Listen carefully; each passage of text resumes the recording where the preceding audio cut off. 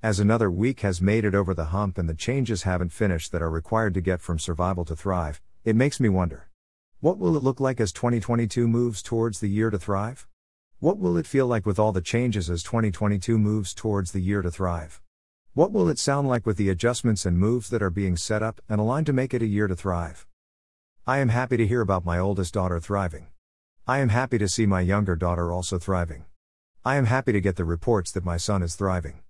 And so I cling to God, lean on Him rather than my own understanding, trusting in Him to make my path straight so that 2022 will be a year to thrive.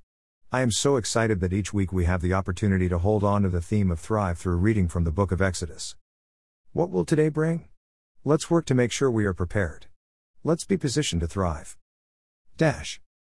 Today's verse of the day comes to us from 1 John 2:15-16 and says, including v17 to close the point. Greater than do not love the world or anything in the world. If anyone loves the world, love for the Father is not in them. For everything in the world, the lust of the flesh, the lust of the eyes, and the pride of life, comes not from the Father but from the world. The world and its desires pass away, but whoever does the will of God lives forever. Greater than 1 John 2:15-17. Today's post from Be the Dads is Strange Words, a dad's prayer for his children, day 4. https://bethdads.com/2022/01/strange words a dad's prayer for his children day 4 /.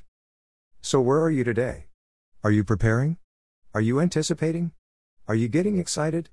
Are you looking and seeking? Are you reaching and feeling? Are you listening and hearing? Let's invite Jesus into the center and let's cling to Him today. Let's invite Him in to help us navigate through our lives and live them to the full potential. Let's pray.